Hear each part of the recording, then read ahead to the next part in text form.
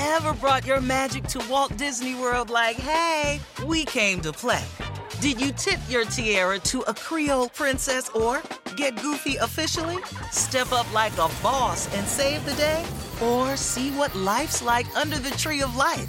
Did you? If you could. Would you? When we come through, it's true magic. 'Cause we came to play. Bring the magic at Walt Disney World Resort. The longest field goal ever attempted is 76 yards. The longest field goal ever missed? Also 76 yards. Why bring this up? Because knowing your limits matters, both when you're kicking a field goal and when you gamble. Betting more than you're comfortable with is like trying a 70-yard field goal. It probably won't go well. So set a limit when you gamble and stick to it. Want more helpful tips like this? Go to keepitfunohio.com for games, quizzes, and lots of ways to keep your gambling from getting out of hand.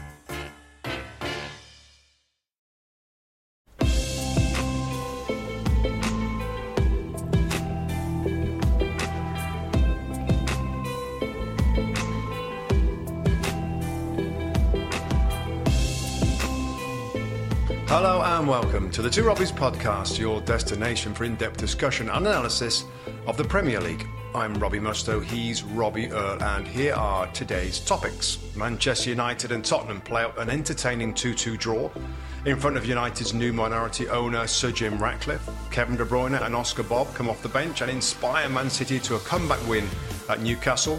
Cole Palmer puts in a cool-as-ice performance in a 1-0 derby.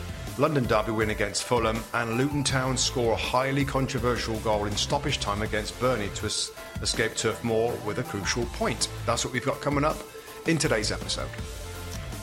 Yes, mate, good stuff. I know you're away this weekend. I've been in the studio. So let's turn our attention to one of the big games of this short window of only 5 games. Old Trafford, Manchester United. You've just mentioned it. Sir Jim Ratcliffe, first time he was present in the stadium. A Manchester United team that's still looking for that consistency against the Spurs team. They had 1 or 2 players back. Van de Ven back in the starting lineup. Romero in the starting lineup. And Timo Werner made his first start for Spurs on the left-hand side.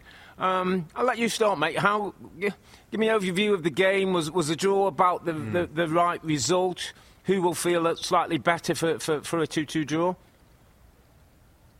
Well, actually, I think Man United will feel a little bit better. I think if you look at the game, and actually look at all the stats and all the shots and the shots on target and the possession and everything else, expected goals are all favoured Tottenham Hotspur. Now, I think it's certainly, I think, accurate to say that they're really lacking their normal punch up front. Spurs with the players that they've got missing now. I think it's pretty obvious. Kulusevski expected to play. I think he went down late with an illness, Rob. They didn't have Maddison, of course, as normal, and Heung-min Son.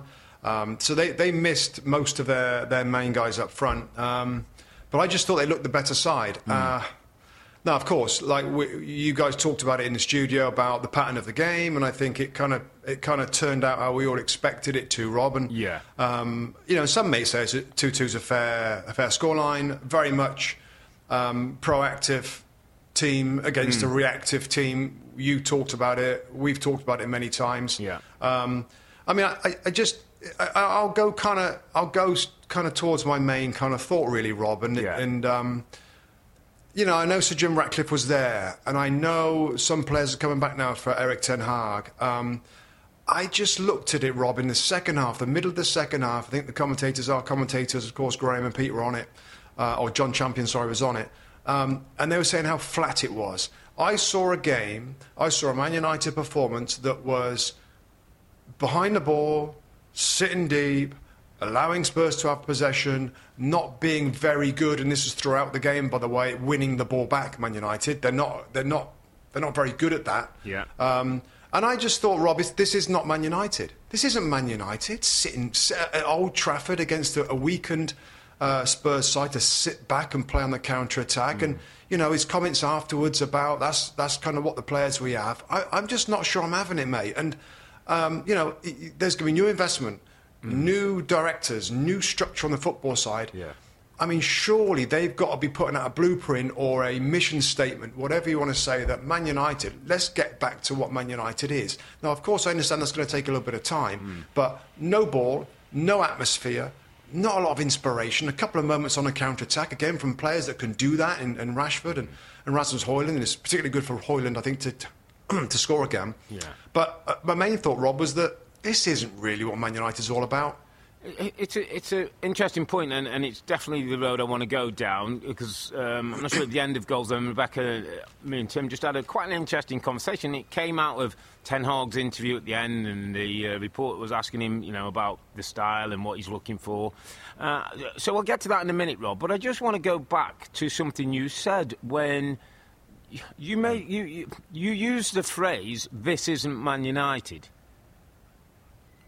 What isn't? Or what isn't? I mean, are we still historically going... Are we talking now about going historically back 10 years to the Ferguson era to say this is Man United? Or has there been Manchester United, iterations of Man United with the Van Gaals, with the Mourinhos, with the, others who've taken charge? Because I think that's an important point, Rob. Like, are we still making those comparisons to the Ferguson time and era, or are we moving beyond that now? Because if we're moving beyond that, I don't think we can say this is Man United. Because what have Manchester United been for the last 10 years? Well, that's exactly right. I'd go back longer than Sir Alex Ferguson, Rob. What I mean by that is that Manchester United are an entertaining, proactive, open, attacking football club. Yeah. That's what they've made. That's what they made their name in the past, from George Best to Ronaldo to Rooney to Giggs to Beckham to Scholes to everybody else. So all the personality and character of Man United you're talking about historically through the football club. You're not just comparing an era back to the Ferguson to now kind of thing. I just want to be sure I'm totally getting you.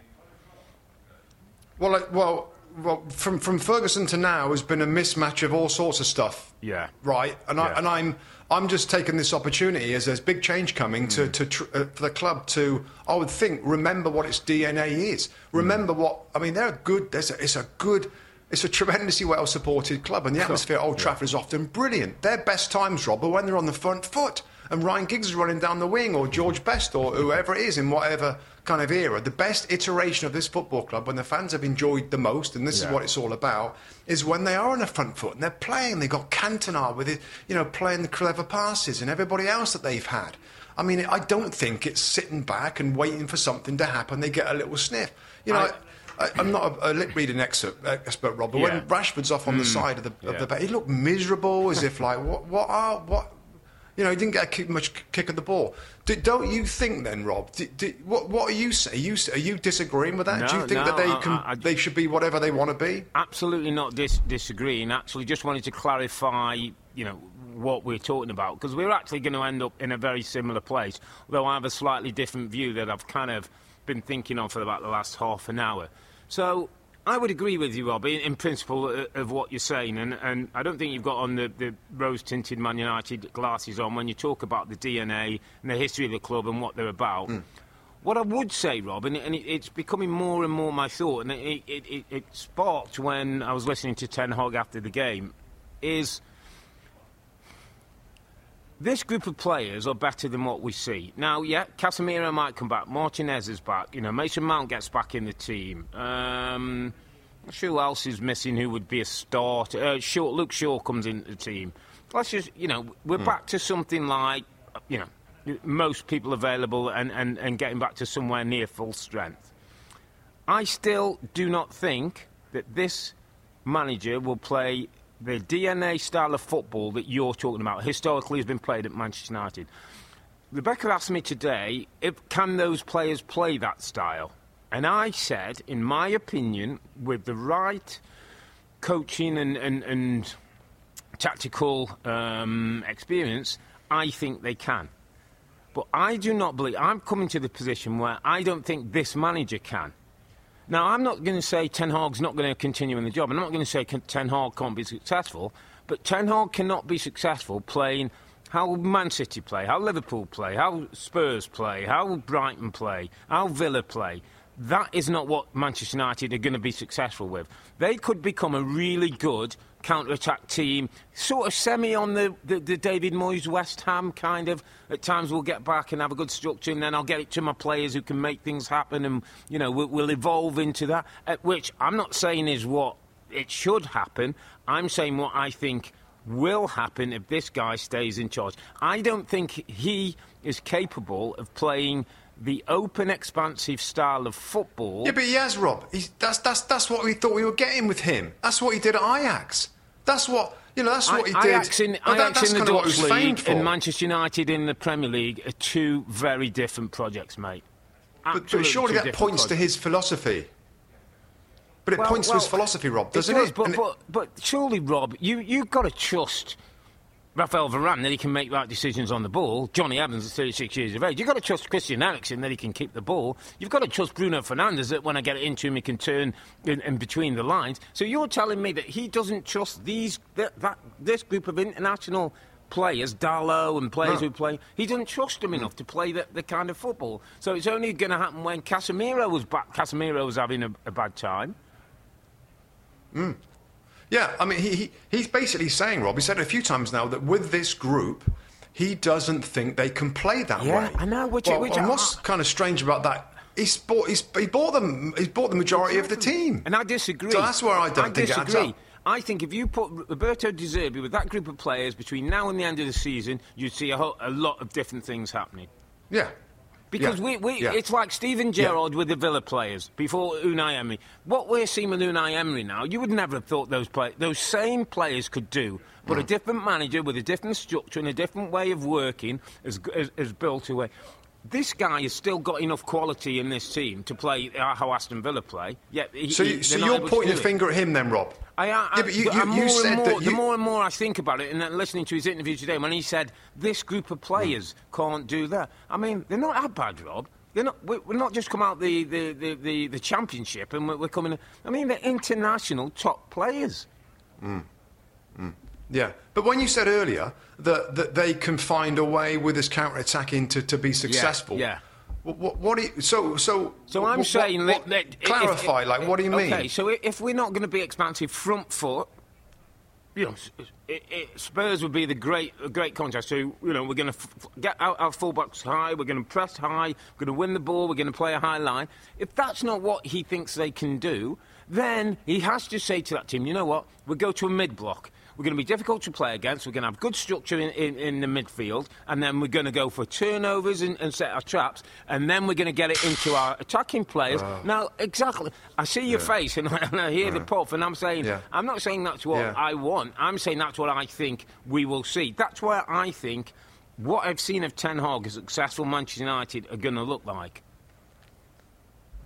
Yeah, and I'll never change what I said a few weeks ago, Rob, on our show, is if they don't qualify for the Champions League, it's time for somebody else to have a go, and maybe even more so now when we're seeing this reactive style, and I don't know, the fans just, I mean, maybe I'm wrong, but maybe Man United fans, all they want is to win. Yeah. I just think with an opportunity for change, with this guy, with a structure, whether they have a total clean break in the summer, make some signings, and basically start again with a philosophy and a coach that fits that philosophy, going back to the DNA that I think the club has.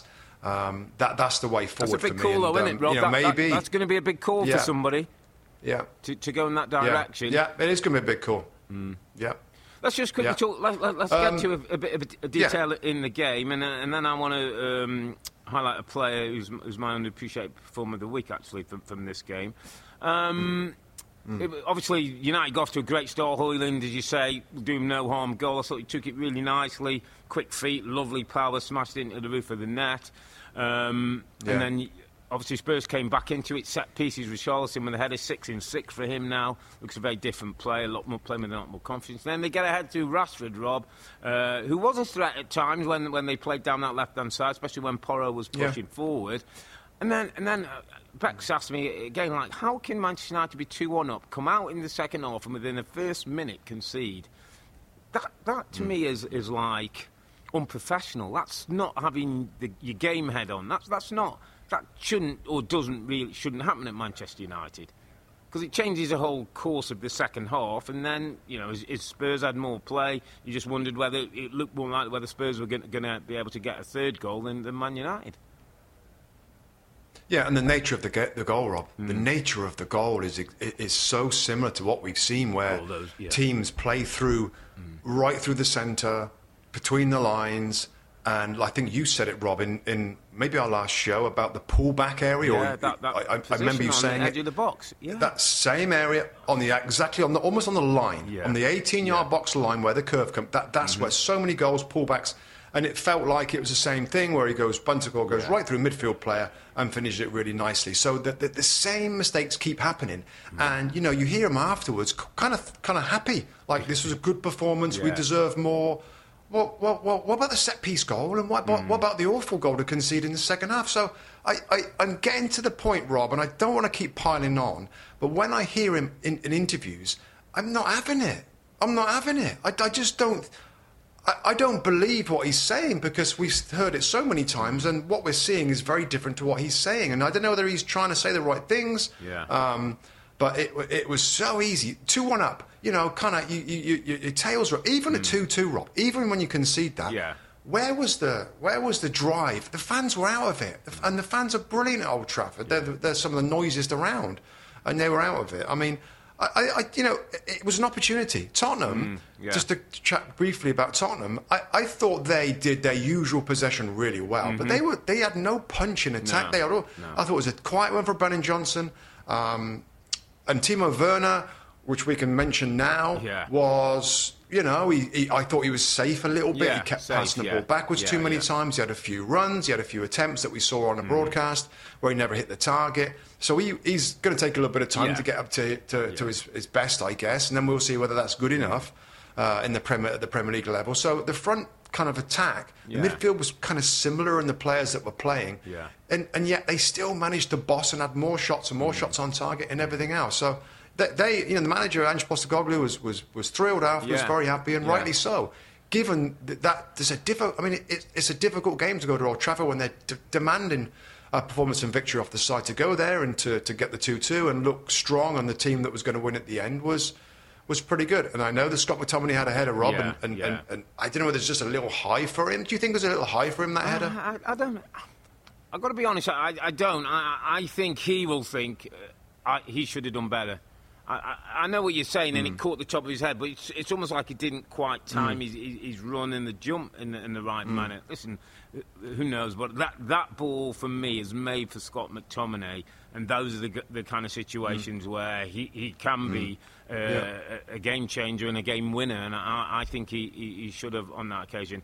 So what I'm going to do, my friend, I'm going to point you to my underappreciated performer of the week, and I guarantee you there'll be nobody else in this country and many countries where our listeners all go for the same guy. And for a number of reasons, my underappreciated performer of the week is Pierre-Emile Højbjerg. He's 28 years of age. He's a Danish international. He made today his fifth start for Spurs under Postecoglou. We played all games last season, number of games for under different management, but fell out of favour. Obviously, midfield that usually sees Saul and Basuma away on African Cup of Nations duty with the Maddison in and the wide players. There's not been a space for him. But I tell you what for me, Rob, is an unappreciated performer, a 28-year-old international footballer who, when asked to play, gets on with it. I thought got about the pitch and did a decent job. I think his attitude, and he's not a sulker. He's not falling out with the manager. There is talk that they might want to let him go and in the window, and we'll wait and see. But a proper professional performance from a man in the middle of the park who doesn't get a headline. Nobody will be talking about him. Doesn't score as many goals and assists, although he did get some, a few more than I thought last season. But I just thought that term, underappreciated, you need some good eggs like Højbjerg in your squad, Rob, to come in on days like today and do a job. And I thought he did that brilliantly. Yeah, it's a good shout. It's a great shout, and it's so undervalued, the mentality of a player. When you're not playing, you can be sulky, you can look to get away, you can fall out, you don't train properly. Obviously, he keeps himself in great shape. And what a good pro, And I think similar to hopefully what we were as pros, Rob, Yeah. we recognise that and we appreciate it. And when you're not flavour of the month, and he isn't at Tottenham, he's still come in there and rolls his sleeves up and grafts and has a really good game in the middle of the park. I thought Bentancur played well as well in there, as did Skip with that lovely ball in the second half. I think it's a good shout, Rob. It is a good shout, and he is underappreciated. Well, he was appreciated, I guess, under previous managers at this club. Antonio Conte loved him. You know, he's a Mourinho type of player. But this is where the style changes. He's not quite as favoured by the current manager because of the way that he wants. And maybe it's mobility, maybe it's cleverness on the ball. I don't know. I mean, for me, Rob, he ain't far away from being in that starting 11. But he just isn't quite, given the players they've got there. So I like it. Yeah, I like it. I thought Spurs midfield worked pretty well, given the changes in there, the changes to the front line. But no, he's a top pro, and he might end up going in this month, Rob, in the window. I'm sure there's a lot of teams at that age. He's in his peak, really, with all the experience, with the mentality. He's going to be a great signing for somebody. If the club, the club might say, you know what, we need players like that. It's just whether we'll see what he wants to do. Good shout. Have you ever brought your magic to Walt Disney World like, hey, we came to play? Did you tip your tiara to a Creole princess or get goofy officially? When we come through, it's true magic, because we came to play at Walt Disney World Resort. The longest field goal ever attempted is 76 yards. The longest field goal ever missed? Also 76 yards. Why bring this up? Because knowing your limits matters, both when you're kicking a field goal and when you gamble. Betting more than you're comfortable with is like trying a 70-yard field goal. It probably won't go well. So set a limit when you gamble and stick to it. Want more helpful tips like this? Go to keepitfunohio.com for games, quizzes, and lots of ways to keep your gambling from getting out of hand.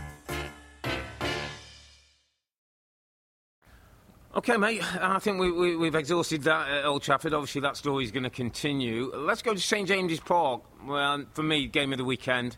Newcastle hosting Manchester City. City's first game of 2024. Get a look at them. We knew Kevin De Bruyne was going to be involved in the squad. He was on the bench. It was a City team, well set up, and starting to get one or two bodies back in. No Erling Haaland. His foot injury looks like it's going to take a little while longer, but he's going to be back. But still a strong City team against a Newcastle team that I have to say is struggling with injuries. Joe Ellington just pulled his thigh. Looks like he could be out for sort of minimum of 6 weeks, I think they're saying. So he could ill afford that, Eddie Howe. But what a game, mate. What a game of football. Again, these are the games that, this league just produce, and there's so much to marvel. I mean, all the goals could be contenders for a goal of the week or goal of the month contenders, and in the end, City get the job done. Kevin De Bruyne again shows why he's a difference maker, and a young kid, Oscar Bob, comes on, Robin, and has a magic moment for his first Premier League goal. I mean, we had it all at St James's Park. Yeah, I mean, it's obviously for people who watch this game. I mean, it was such a great game, such great intensity with quality, and we sometimes moan about other sides, and when I looked at Man City, Rob, and there's a million things to say about them, but in general, they carry no passengers, both with the ball and without the ball. In fact, both of these teams, I think I made a note, like, there's a phrase like being a two-way player, getting and doing your attacking side, but also doing your defensive side. Both of these teams do it brilliantly, absolutely brilliantly. And Man City's quality, Rob, matched with a very obvious spring in their step, a very obvious, they've had a break, they've got De Bruyne coming back, which we'll get to him. But there's a look about them now that we all recognise, and I think everybody recognises. I mean, you think about it from Newcastle's point of view, right, Rob? They've had. I think they had a full week to prepare for this game, full week, and they do a pretty good job of good shape.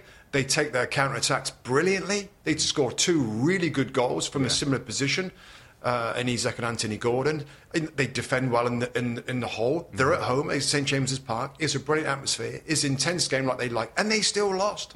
They still lost after doing everything in a really great way to try and thwart Man City. That's where we are with City, Rob. That's where we are with them right now. Where they could. Well, I can't even say they looked vulnerable. They were 2 really good goals from Newcastle United. In some ways, you can't stop that. The really nice benders, but the drive and those subs and Kevin De Bruyne's kind of newfound hunger. I think I retweeted a tweet saying like, "Oh, it felt good to be back. That was a lot of fun today." Something like that. There's talk about him having a first break is after 10 years of a period of time with the injury that he had, his hamstring, really serious hamstring injury that he seems to have recovered from so far really well. You know, a refreshed Kevin De Bruyne with the quality, with the drive, with the we're not up there at the top right now. Let's get back to the top.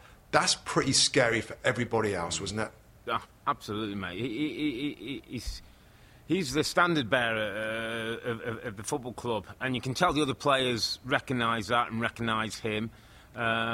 He does. He plays with a fluency that looks like the spring's back in his step as well as the players.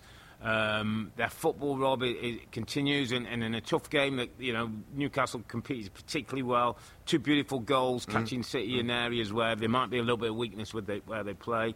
But Pep's just listen. It's the little tweaks he did, Rob. I don't know if how much you were watching the game, but we were seeing how Foden and Doku were coming inside, almost playing like 10s, and then Bernardo Silva did they get in the overloads, and then they'd use Walker on the right hand side and Gvardiol going down the left hand side. Gvardiol on the left. So they were like outnumbering you in the middle of the park, stretching you right across the pitch, and then the Bernardo Silva goal comes through a change of play out to Walker, who puts it across, and Bernardo Silva with a beautiful finish to start it off, and then as you say, it all got going. But I mean, Kevin De Bruyne is it's almost unfair that City can be that good, and I know they haven't been at their sparkling best, but then you've still got De Bruyne comes in and does what he does. You can imagine the other fella, Haaland, sitting at home, like, can't wait to get at it again. So he's going to be, like, fired up, like, there'll be 1 million goals from him in the first 3 games, when he gets back. And all that we thought and all that people have said, Rob,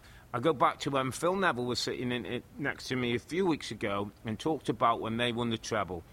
And it was something that really hit home when he said, the season after, we just couldn't quite get our heads on it. And they had the great Sir Alex Ferguson, the manager, and he said it affects you, and he said it'll affect City, and that the bit of that hunger goes.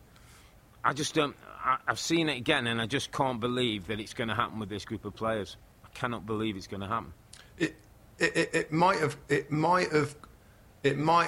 gone a little bit, dissipated the first half of the season. Yeah. But I mean, it just looks like it's back in full, and the others didn't take advantage enough. Yeah. City is still within touching distance, and it just looks like, I know they had a warm weather break to the Middle East again. I think they normally do that when they've got this opportunity, and they look superb. And I'll jump to my underappreciated performer, Rob. And again, I do this quite a few times where it's underappreciated / one to watch, and maybe it's an easy one because he scored a great goal. But Oscar Bob, and I think we mentioned this kid before, Rob, when he came on the last appearances that he's had. I'm like, wow. Played a lovely ball to Phil Foden, didn't he, when Alvarez scored? Remember the left foot he played?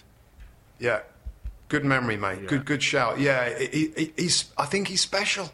He's special, and Pep said it afterwards that people kind of explained how he's a special talent. Other players have said that when he's joined training. I think he said he's the best in the youth team in the under-23s.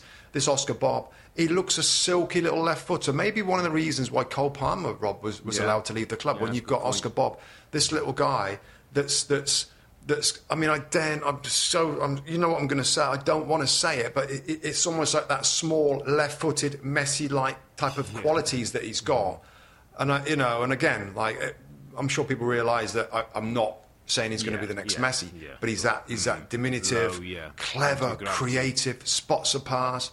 I mean, the finish, the little shuffle feet for the finish, and the touch initially from a De Bruyne ball. So De Bruyne scores one and then sets up or plays the ball up to Oscar Bob. So I just wanted to give everybody a shout. Oscar Bob, that's a great shout. Watch him, enjoy him. And, I think he's a talent. And he's another. I mean, it's just incredible, the players that come through their academy and get developed, and they get moulded, and they get support. And by the way, people listening, watching, small players. I've said this before. This is the small players are back, because in our era, Rob, you couldn't be a small player. We had one at Middlesbrough, a Brazilian called Juninho, that was incredible. Yeah. There was very few small players kind of made it because of the physicality in the Premier League. And now you're seeing these small, brilliant little footballers. Anybody out there that's maybe not as big as some of the other guys in the team, they can absolutely be a very important part of this game going forward. And with the talent, the awareness, the vision, and the quality that they can provide. And I think you're seeing it with Oscar Bob. And it's going to be fun, Rob, to see him mature, get more minutes, and just see, is he that guy? Is he another Phil Foden, Rob, that's about end product? And it's not fancy kind of possession. That he creates things and makes things happen a lot. What a talent. It's almost like they've got a patent on left-sided talented footballers. When you think Cole Palmer was there, you think of Foden, you think of Bob. I mean, Rico Lewis may be a little bit different, but another from the academy. And it's not just, Rob, that, the talent. The academy deserves a lot of credit, because you still got to teach these boys, and especially in a system like Pep's, where we saw Jack Grealish, a player with great talent and good football IQ, take him a year to learn how to play in that system. Rico Lewis jumps into midfield and can run a game from midfield. Oscar Bob from the left-hand side can come in field, play combinations. So they've also been well coached, which I think is a really important point as well that shouldn't be overlooked. You've got to put the time in, you've got to put the work in with these kids. And Man City do that, and they're reaping the benefits. So, yeah, it's a really good shout, Oscar Bob. Rob, one we can look through, I just wanted to add one thing, Rob, as you're saying about that with the system and the players are grooved. I'll tell you what, as well, I bet's going on is the mentality and being a team player. I think Pep's one of those, Rob, where he's going to, don't think you're this, don't start giving any ego, you got to work hard for the team. I think he's one of them. I think he keeps everybody humble, and that's got to help when they come in. The attitude that's right.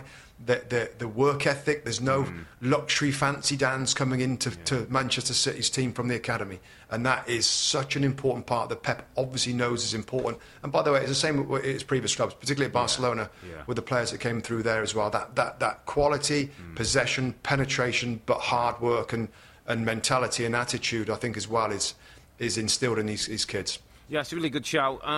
Just before we move on, we should talk a little bit about Newcastle, because obviously the injuries is a problem. I know everybody gets injuries, and I know in some ways it sounds a bit like a get-out for Eddie Howe in Newcastle, but I don't think it is. There's obviously issues, and at some point we were going to be talking about FFP and the financial regulations, because it's starting to hit home. Newcastle can't spend the money they would like. They've come quite public with that recently. Newcastle sit 10th in the league, mate. They're out of the Champions League, no European football. League form's not been what they would like. Any worries for Eddie Howe at Newcastle? No, not for me, Rob, and I don't think for the club. I really, really don't. There was moments in that game where it felt like this is, I've said before, I miss Newcastle United. I miss the real Newcastle, and I think we saw that for periods. With some of the intensity, the finishing, St James's Park against the champions. It felt good again. Yeah. I think we're a lot. My opinion is we're a long way from, and I know what you mean when you see where they are on the league table. I think we're a long way for him to be in the pressure for his job and to be looking over his shoulder or the phone. When's the phone call? I think we're a long way from that. I think the players still love him to bits. I think the ownership and the board love him to bits. I think the players do, and I think the fans still appreciate what he's done and what he's continuing to do. Understand the way that they play and the injuries that they've had. Whether that means in the future they try and play a little differently to maybe avoid some of these injuries, possibly. But not for me, Rob. Do you? No, are you don't. different from that? I think Bex asked me the question. That's why I thought I'll throw it to you. But no, I think credit in the bank, the way he goes about his business. I think he's got connection with the fans. I think they understand what, other regimes have done and other managers at that football club, and it's been nowhere near. You've got to give the guy to get at least his team, his squad back healthy, be able to have some rotation. Yeah. So they're running on empty at times, and these next couple of weeks hopefully means they get a bit of rest and we'll still have to get one or two back together. But no, I'd agree, and I'd be really disappointed. I think it would be a bad look on Newcastle and the ownership if they were to do something drastic, which I don't get the sense with the kind of people they've employed in the ownership group and Amanda Staveley, etc. I think there's a bit of stability there. So But yeah, obviously Newcastle, will want European football, I would think, Rob. That's got to be sort of the aim now. Maybe a domestic cup would be great, I think so. wouldn't it? Yeah. Of course, they're still in the FA Cup. Yeah. They knocked out the League Cup, knocked out the Champions League. I think within a few days. They beat Sunderland, of course, the bitter rivals just down the road. So yeah, I mean, I it's one of them. I think they can look at it. It's a huge learning curve. I mean, I just think they're a little unlucky. They spent really well. They got a squad that's better to deal with more games, but they had so many injuries to players in similar positions that it hamstrung them, and some bad luck as well, wasn't there? You sign Harvey Barnes, he gets a bad injury. The Tonali situation where you didn't see that coming, he's missing. Two really key players who'd be difference makers. So. Yeah, well, I'm and sure. Also the penalty, remember the Champions League? Sorry, the Champions League as well. The refereeing the awful VAR handball against PSG, which would have had them in the Champions League knockout. I mean, just back onto your luck thing. It's been tough for them. Yeah. Have you ever brought your magic to Walt Disney World like, hey, we came to play? Did you tip your tiara to a Creole princess or get goofy officially? Step up like a boss and save the day? Or see what life's like under the tree of life? Did you? If you could. Would you? When we come through, it's true magic. 'Cause we came to play. Bring the magic at Walt Disney World Resort. The longest field goal ever attempted is 76 yards. The longest field goal ever missed? Also 76 yards. Why bring this up? Because knowing your limits matters, both when you're kicking a field goal and when you gamble. Betting more than you're comfortable with is like trying a 70-yard field goal. It probably won't go well. So set a limit when you gamble and stick to it. Want more helpful tips like this? Go to keepitfunohio.com for games, quizzes, and lots of ways to keep your gambling from getting out of hand. A team who needed a result, whether it was through good football or luck, was Chelsea. West London derby, Chelsea at home to Fulham. They managed to get the job. No surprise who the goal scorer was. Cole Palmer, who's becoming the most important player at Chelsea Football Club right now. The youngster. We spoke to him after the game, Rob, and I wouldn't say he's the most fluent. He'll get 21 years of age. He's still a kid and still learning how to work in the media. But he gave us a few nice insights into his game, and the thing that came across, Rob, and I said to Bex after, was he's obviously one of those footballers who's most happy when he's on the football pitch. He looks like, he says, he's quite an introvert off it. He doesn't get too involved in the stuff. He's not going to be in papers but the clubs and all that. That's not his thing. But he talked about having a confidence and expressing himself when he gets on the football field, and it was just really refreshing to hear a young player there. It looks like he just loves playing football. Yeah, he does, and I think he's enjoying the fact that he's almost top man at the club. I mean, he wasn't top man at Man City, and it was difficult to get his minutes there. Always had the talent, and he's made this decision to move away. And fair play to sort of say, you know what, I want to play a little bit more. And obviously, he's a big hit, and the amount of players that Chelsea brought in, some big fees and big reputations, a few of them, well, there ain't many of them, but a few of them you expect to hit it off. Cole Palmer is like, well done. Like, that's it. Like, he is obviously going to be a star player for this team for many, many seasons to come, can play in every position in the front line. And I mean every position. I think he changed in the game to a false nine. To a false nine. Can play as a 10, can play a 10 and a wide. Yeah. So he can play everywhere. That's not the problem with Chelsea, Rob. He's not the problem, and he's a good story, and that's great. What do you think? I'll ask you. What do you think of Enzo Fernandez in terms of a balance of a midfield with Moises Caicedo and Conor Gallagher, in terms of the blend of that? Because again, I find myself. Go on, getting frustrated. Go for it. No, we touched on it. So it's 277 million for Caicedo and Enzo combined. Doesn't look right. Doesn't feel right. Doesn't.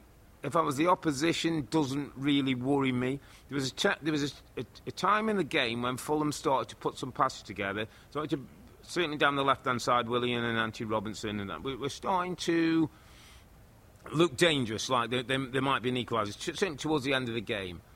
The midfield of Chelsea couldn't control the match, couldn't put a dampener on Fulham to control and to cure the one. Now, they ended up winning 1-0 and, a few scrambles and things, a couple of good blocks and maybe a few chances missed for Fulham.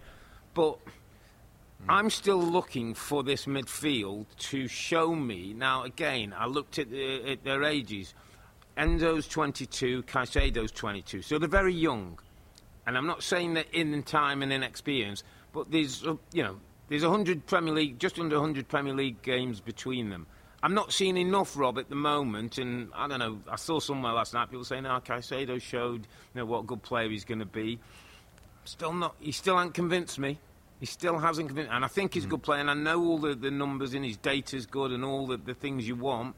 But with my eyes as I watch him, Rob, it doesn't look like he's totally on top of his game and organising and being a boss in there that you're going to grow with. And so I'm still unsure about the whole Chelsea midfield, I've got to be honest. I'm still unsure. Well, you? Yeah, well, at risk of kind of changing things around here, I think there's glimpses of Chelsea, Rob. I think there's glimpses. I see glimpses of quality when sometimes Enzo will link with there's glimpses. The team, in general, right? So these moments, absolutely. But I think the problem is lying with the attack and the wingers, and because the wingers aren't producing enough, and that being said, Cole Palmer, when he plays out there, I guess he's technically a winger, and he has done. Sterling's been a little bit in and out. Mudrik's been quiet. Madueke's been... Yeah. So what I feel that Pochettino is into, he's trying to fudge a midfield, right? Now, so what he's asking Enzo Fernandez to do, and this is where Enzo worries me. What is Enzo, right? If he's a 6, right, he's got the passing range of a 6, brilliant. And that's his best asset. Enzo Fernandez is his ability to pick the right ball, and he can penetrate. He's got great vision. But what worries me about that is that as a defensive 6 and a conscientious defensive midfield general, if you like, to play alongside Moises Caicedo, which really sounds like a nice combination. Yeah. He worries me without the ball, and he worries me he doesn't track runners. He worries me that he doesn't do a good job of shielding the back four and helping. He worries me on his defensive side of being a 6. Now, if that's the case, well, OK, then we'll give him a little bit more licence. We'll play him as a number 8. Now, number 8 is a box-to-box. You're allowed to get forward. And sometimes, you can be covered a little bit in terms of your defensive side of your midfield role. Now, then it worries me that he doesn't produce enough. He doesn't produce enough goals or assists. So he's not a great 8, and he could be a great 6, but he's not quite a great 6. If it was me and my coaching staff, I'd be making him be more conscientious of his defending, tracking runners, show film. Look, you've let him go. You've got to get back because he's not a silky 8, and he's not got the energy like Conor Gallagher's got. Athletic, I'll go to Conor Gallagher. Yeah. Conor Gallagher has got the energy, the nous of a 6, if you like. But then as an 8, he still hasn't got the quality to produce and score for Chelsea. I mean, we saw it at Crystal Palace, and I think we both love the way that he plays, Rob, with his energy. He's got brilliant attitude. He works back. If he sees a runner, he tracks back. Yeah. But then you're going to play him as a 6 then? Alongside... It's just a little odd. It's a little clunky. Do you know what I mean? And maybe they're one star player off of a star winger or somebody looking great to say, you're there, and we're going to play...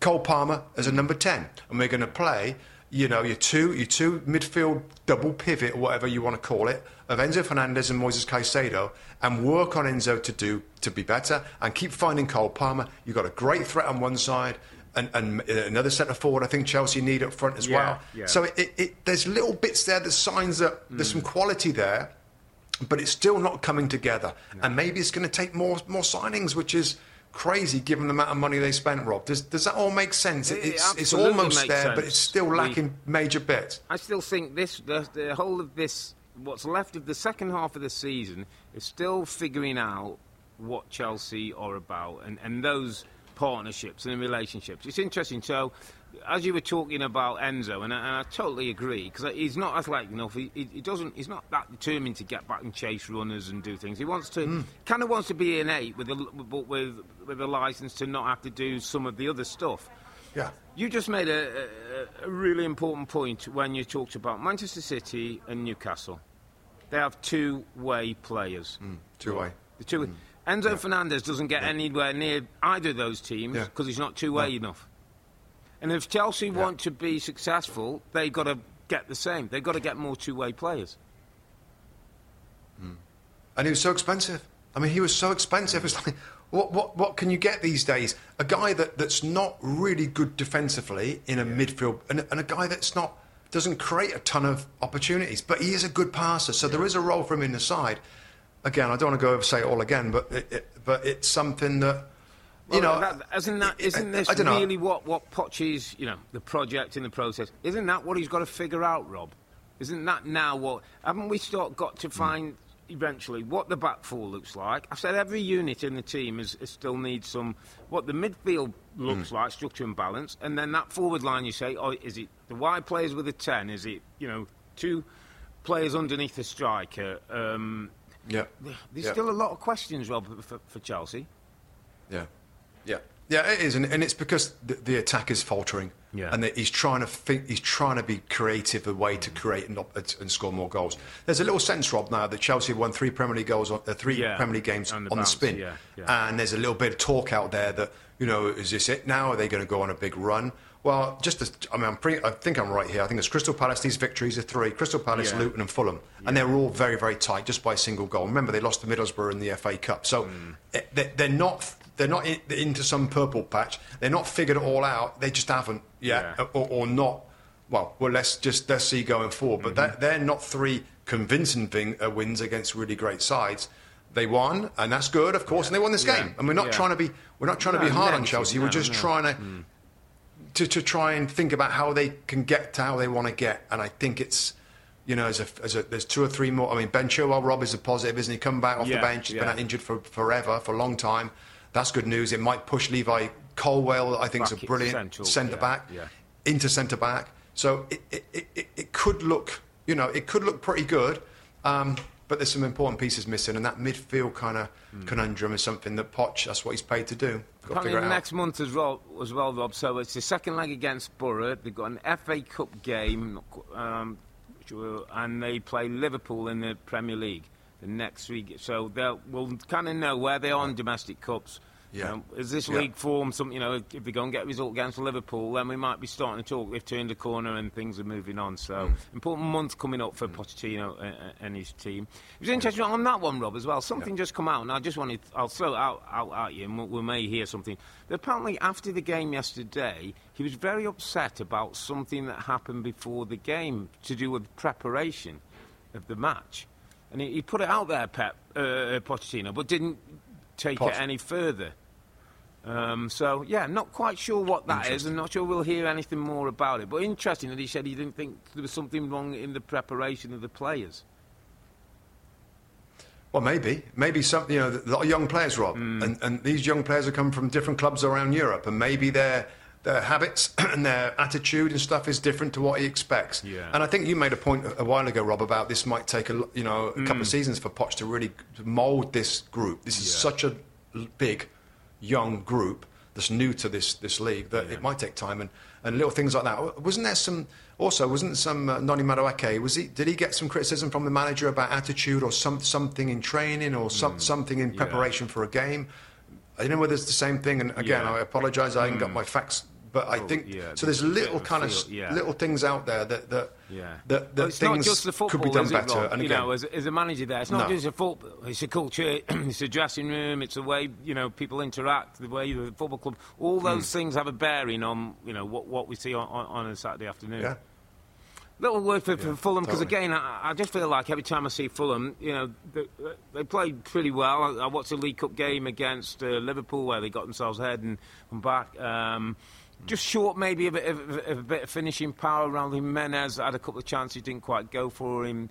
Obviously, Willian's a threat and Robinson on the wide areas, Wilson on the left. I just feel with Fulham, I think they'll be okay. I don't think they'll get caught up in any real relegation worries. But, play good football, have decent structure. You can see the work that they do, and they've got good players amongst them. Just feel like they could do with a bit more cutting edge.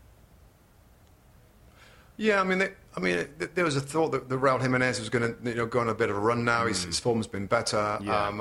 I like Andres Pereira as an attacking guy. I think they've got a really good manager, and I think he's an experienced manager now. I think it's really stable football club Fulham it is at the moment, and I think there's some really good parts to the side. I was actually a little, I don't know. I just thought they might be a little better at Chelsea. I know it's a derby, and I know what the expectations lie between these two clubs. I just expected a little bit more from Fulham, and I think that's probably maybe a bit of their story, Rob. They can look really, really great, and like wow, look, and then they can disappoint and lose games you didn't expect. They're a bit streaky. I feel like Fulham this season, and they lost the game and they'll be disappointed. But I just think there was a bit more there for them if they were at their best, and I just don't think they were at their best. But no question, I feel like they're very solid, very stable.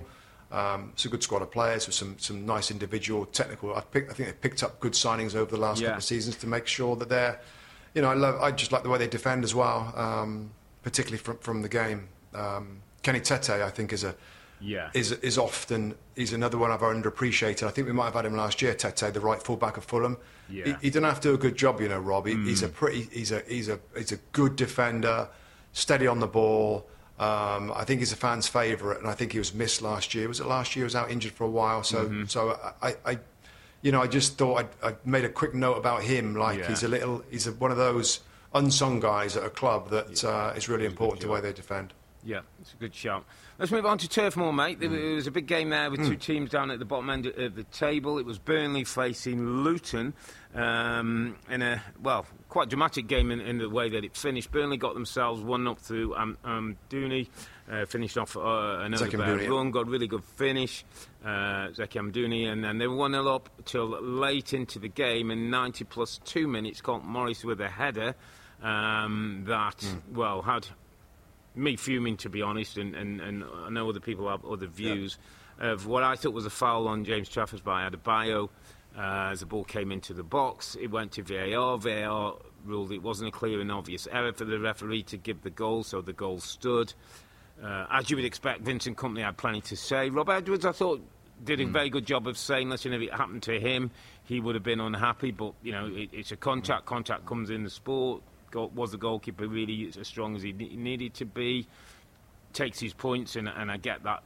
But I was really disappointed in the VAR again, Rob, in a situation where those 2 points could be crucial to Burnley Football Club. Yeah. And that is the big talking point from the game.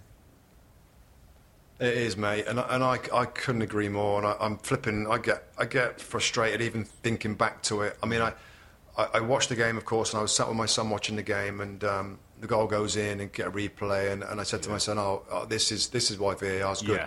This because it wasn't easy to spot. I said, this is why VAR's good. They're going to look at that and obviously see that Adebayo has a quick glance where he is, sees the ball coming over, and knows and goes over and checks him and totally stops him going to the boy. It wasn't that he stood still and held his ground, which you can absolutely can do, but he obviously deliberately shoved him so he could challenge for the ball.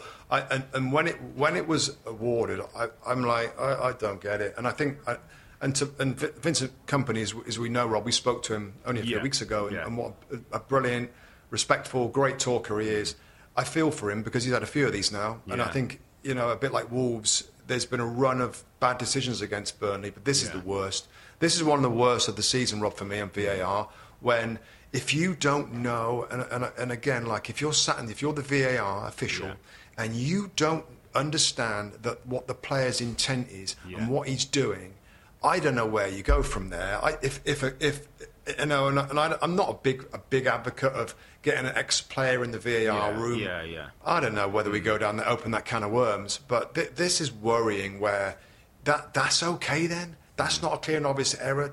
The goalkeeper has the laws allow him to use his arms. And we've seen it before, where a little pull on the arm from a player, it's like, that's a foul. Yeah. And this was the same sort of thing for me, that he was good. And I think he would have got to the ball. There's a few people saying out there that he wouldn't. He was about to run and jump, and he was totally shoved when he didn't expect that. There was room for him to do that, and the room was cut off by a player that reached into him.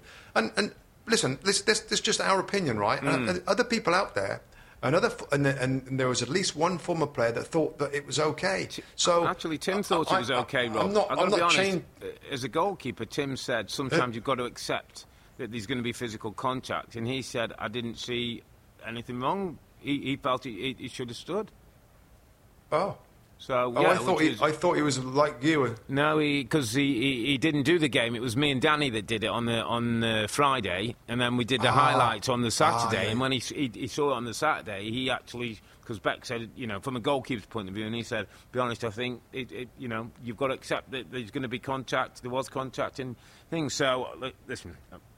That's a goalkeeper's view. Obviously, he's talking from his own position, and maybe he would have expected some contact. But I just thought it was an obvious attempt to run across the line of the goalkeeper, to put him off so he couldn't get to the ball. And it doesn't matter whether he would have got the ball or not. You're stopping his attempt to get there. You'd have been even smarter if he's going to miss it, let him come and miss it then, and let Moyes head it in if you're going to get the goal. So, I was disappointed. But and the only thing I would say, having said all that, and maybe Luton fans are there saying, well, it happens, whatever, what I would say for Rob Edwards is, with about 15 minutes to go, he chucked on Colton Morris, kept the two of them up front, started to get balls in the box, and you know what, Rob, if you're brave sometimes, you get your bit of luck. So a little bit of credit to him, really, that he was still going for it. And if you look at there's some stats now of the late goals, they've scored, I think, something like 12 goals in the 85th minute or later of games, which is like an incredible kind of belief and character for a team that have just come up out of the Championship. And just, by the way, it's a good shout. It's a good shout. I mean, we've been there. You do anything you can do to try and find a way to score and to get points and to win a game. And at Luton, absolutely. And I've enjoyed watching Luton this year. And in fact, I've enjoyed watching all the teams, even particularly these two. This is why it's such a big call, such a big game, and a 6-pointer for both teams being down the bottom of the league table. So, it's unfavourable in terms of both of them. Either of them would have killed for 3 points, but that decision I just thought it was a foul, Rob, and I don't know. I tell you, the final thing to add on that, Rob, is that I noticed that BBC on social media, and BBC is the huge broadcaster in England, put a poll out there about was it or wasn't it, and I think the numbers came in at 65% said it was a foul. No, I didn't see how many voted on it, but with it being the BBC, it's got to be millions, but it's got to be a lot. A lot of people, 65%. I thought it would have been higher than that, but it just shows you that there's plenty out there that thought that the goalkeeper has got a. I didn't even know how to say it. He's got a read that he's going to get shoved into. That's. I guess they think that's okay in part of the game. Well, there's this line in there that goalkeepers are overprotected, so they've got to take a bit of. I mean, I have no argument on that one. For me, it should have been a foul. But hopefully, Burnley aren't going to miss those 2 points, because that could be crucial, Rob, come the end of the season. 2 points can be the difference between staying up and going down. Final games at Goodison Park. It ended up a 0-0. It was kind of a decent game. I thought 0-0. I think I got what I expected. Villa, more possession, more control. Didn't quite create enough good chances and weren't able to finish the ones they made. Everton were resilient, had a bit of a structure, had a brilliant opportunity just before half-time. Dominic Calvert-Lewin goes through one-on-one. That changes the game if he scores that. Kind of where Calvert-Lewin is at the moment, Rob, not quite on top of his game. I think that's 10 games without a goal at the moment. He didn't look confident as he ran through. Sometimes as a forward's running through, you get the sense he's got the rhythm. He's going to either go past the keeper or he's going to hit. He kind of didn't do either, and Martinez comes up with a decent save, but it's a poor miss. And it's kind of where Everton are at the moment, unless Decore's coming up with big moments or one or two, maybe a Harrison or McNeil. You can't actually see where too many of the goals are coming from. Yeah, that being said, and that's fair comment, and it's absolutely the outstanding chance of the game, and your striker is paid to score those. That's a big miss from Dominic Calvert-Lewin. Yeah. What I would reflect on, that was the best chance created in the game, and Everton's defence is so much better now, Rob, that Villa are right at the top of the Premier League table. It wasn't a great game for Everton, but they're so stronger defensively with Tarkowski and Branthwaite back there that it's making all the difference in the world. They've got a really good goalkeeper, the England goalkeeper, Jordan Pickford, in there, and defensively they're so different. They're so much better than previous seasons, and that's helping them. Again, we can look at Villa and they had more possession, and particularly in the first half. I thought the second half, the way that Everton came out, Rob, was such a positive move from the manager. Not in terms of kind of tactical or anything like that, but they were much more aggressive. They made it a scrappy, a nasty game is what I thought. It got nasty. Tarkowski's the most aggressive player, I think. Him and Christian Romero of Spurs are the two most aggressive players. He went through players. They made it scrappy. They got into the faces. The rhythm that Villa enjoyed in the first half went away in the second half because of Everton's extra energy and aggressive nature. And that's at Goodison Park. That is such a typical Everton, and it's great, by the way. It's a great ability to... maybe we're not as good as them technically, but we'll find ways to change this flow of the game, the rhythm of the game, and they create the best chance, and they're strong defensively. So, I think we can say that Villa looked better, and maybe they had maybe more numbers of chances. I don't know, but Everton strong at the back, the best chance of the game. I think Dyche should be really pleased with the changes that happened in the second half. And, frustrated they didn't go ahead in the game. Who knows if they would have held on if he scores that goal, Dominic Calvert-Lewin. But I just marvel at how he has changed this team's structure and defensive stability, that they can have a tough game. They missed a great chance and they still get a point and they get the benefit of a clean sheet. So, I still like what Everton is doing. And I know what you mean. They sometimes lack a little bit of... quality in the attacking areas, but I think there's enough there. McNeil, back from his injury, came off the bench in the second half on the left-hand side. We all know about Jack Harrison on the right, and Decore had a few opportunities again. So, I think Everton are going to be fine, and it's not a bad point. Yeah, it's actually it reaffirmed the first thing that Sean Dyche said after, it's a good clean sheet. That's important to us. And, if you get your goals, you get your goals. It didn't go for him today in that sense. And as you say, there was a spell late on in the game we showed a highlight where Matty Cass has a shot, Mikalenko gets a block in, comes out to John McGinn, he has a shot, Coleman gets a block in, Pickford comes up with a few saves, bodies back, committed to what they're doing, and you just get the sense, although form's not been great recently and they've slipped a few places back down the league, you just get the sense they're going to be okay. Okay, my friends, we're going to wrap it up here because it was somewhat a strange weekend with just 5 games to play, but lots of talking points in the 5. Man United, Spurs, Burnley, Luton and Everton Villa all drew.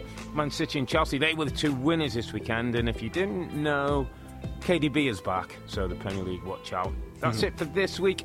We'll be back next Sunday. That's January the 21st, when we'll look back at the rest of match week 21. So that's the other 5 games that didn't play. And Arsenal, can they get back to winning ways where they play Palace? And Liverpool, can they stay top of the pile when they visit Bournemouth? But for now, I'm Earl. He's Musty. Together with the 2 Robbies. Thanks for watching and listening. Be safe. Stay healthy. It's a good night from me. And it's good night from him. Good night.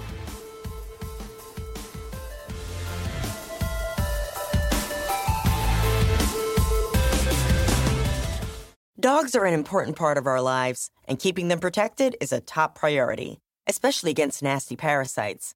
That's why you gotta check out NexGard Plus, Afoxolaner, Moxidectin, and Pyrantel chewable tablets. NexGard Plus chews provide one-and-done monthly protection that kills fleas and ticks, prevents heartworm disease. Plus, it treats and controls roundworms and hookworms. That's a whole lot of protection packed into a delicious beef-flavored, soft chew designed to make monthly dosing easy and enjoyable. So the next time you're at the vet, ask about NexGard Plus chews. They're the one-and-done monthly parasite protection you want for your dog. Use with caution in dogs with a history of seizures or neurologic disorders. Dogs should be tested for existing heartworm infection prior to starting a preventive. The longest field goal ever attempted is 76 yards. The longest field goal ever missed? Also 76 yards. Why bring this up? Because knowing your limits matters, both when you're kicking a field goal and when you gamble. Betting more than you're comfortable with is like trying a 70-yard field goal. It probably won't go well. So set a limit when you gamble and stick to it. Want more helpful tips like this? Go to keepitfunohio.com for games, quizzes, and lots of ways to keep your gambling from getting out of hand. With the Wells Fargo Active Cash Credit Card, you can earn unlimited 2% cash rewards on purchases you want and purchases you need. That means you earn 2% cash rewards on what you want, like season tickets to watch your favorite team, and 2% cash rewards on what you need, like paying for parking. That's the beauty of the Active Cash Credit Card. It's ready when you are, with unlimited 2% cash rewards. The Wells Fargo Active Cash Credit Card. That's real life ready. Terms apply. Learn more at wellsfargo.com/activecash.